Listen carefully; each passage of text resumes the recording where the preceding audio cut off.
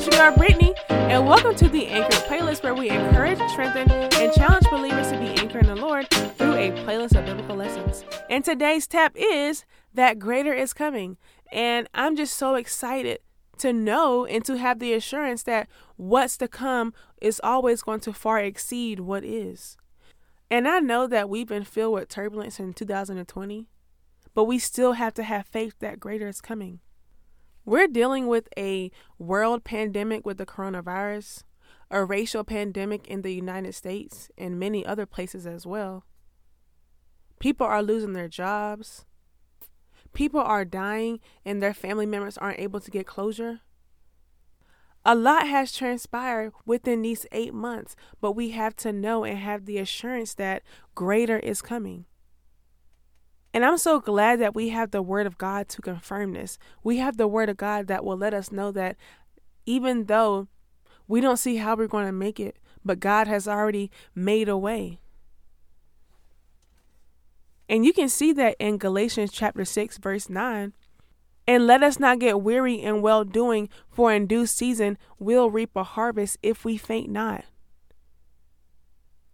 So we can't get weary in well-doing in this season of our life.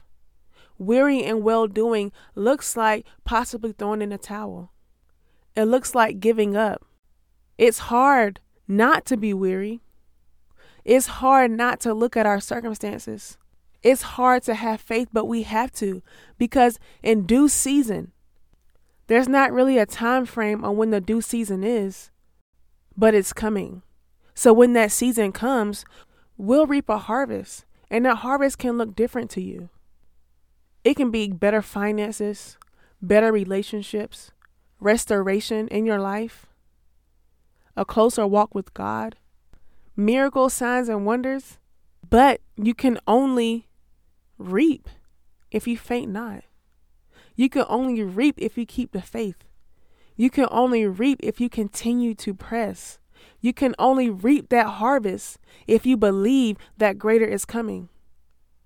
Because why would you keep going? You would have no other reason to keep going if you didn't believe that there was something better. And I'm here to tell you that there is. And it's not my words, it's the word of God. And we see it again in Romans chapter 8, verses 18, where it says, "For the sufferings of this present time isn't worthy to be compared to the glory that shall be revealed." The present sufferings, our present sufferings, the sufferings that we are enduring together as a nation, the sufferings in our families, the sufferings on our jobs, the sufferings of transition, any suffering that you can think of is not worthy to be compared to the glory that shall be revealed. So that means that what's to come is going to be far greater than what you're dealing with now. What's to come will make you appreciate the sufferings of this present time. Don't lose heart. Keep pressing, keep pushing, keep praying. You know the acronym for PUSH means pray until something happens. Believe until something happens. Continue walking until something happens. Stand on God's word. But it's so important that we don't lose heart. And I know it's hard because outwardly we are wasting away. Yet inwardly we are being renewed day by day. Inwardly, God is talking to you.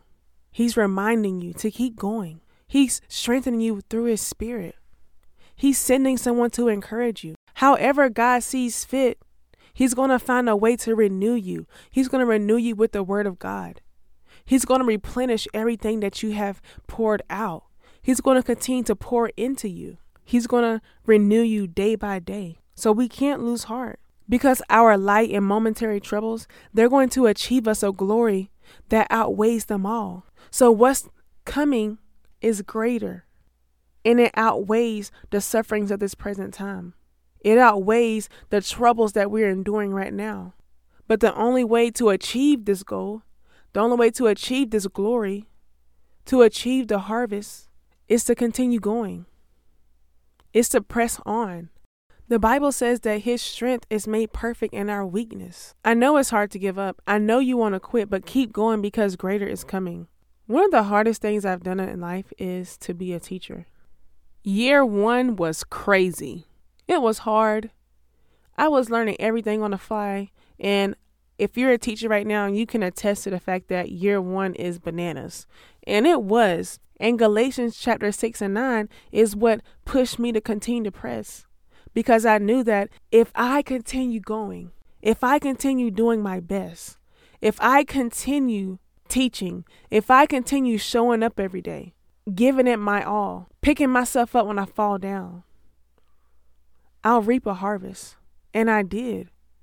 And now I'm going into year 4, stronger, wiser, more capable, and accomplished because I kept going. And if you keep going, you'll find that you'll be even stronger than you are now. You'll find that you'll be even more blessed than you are now.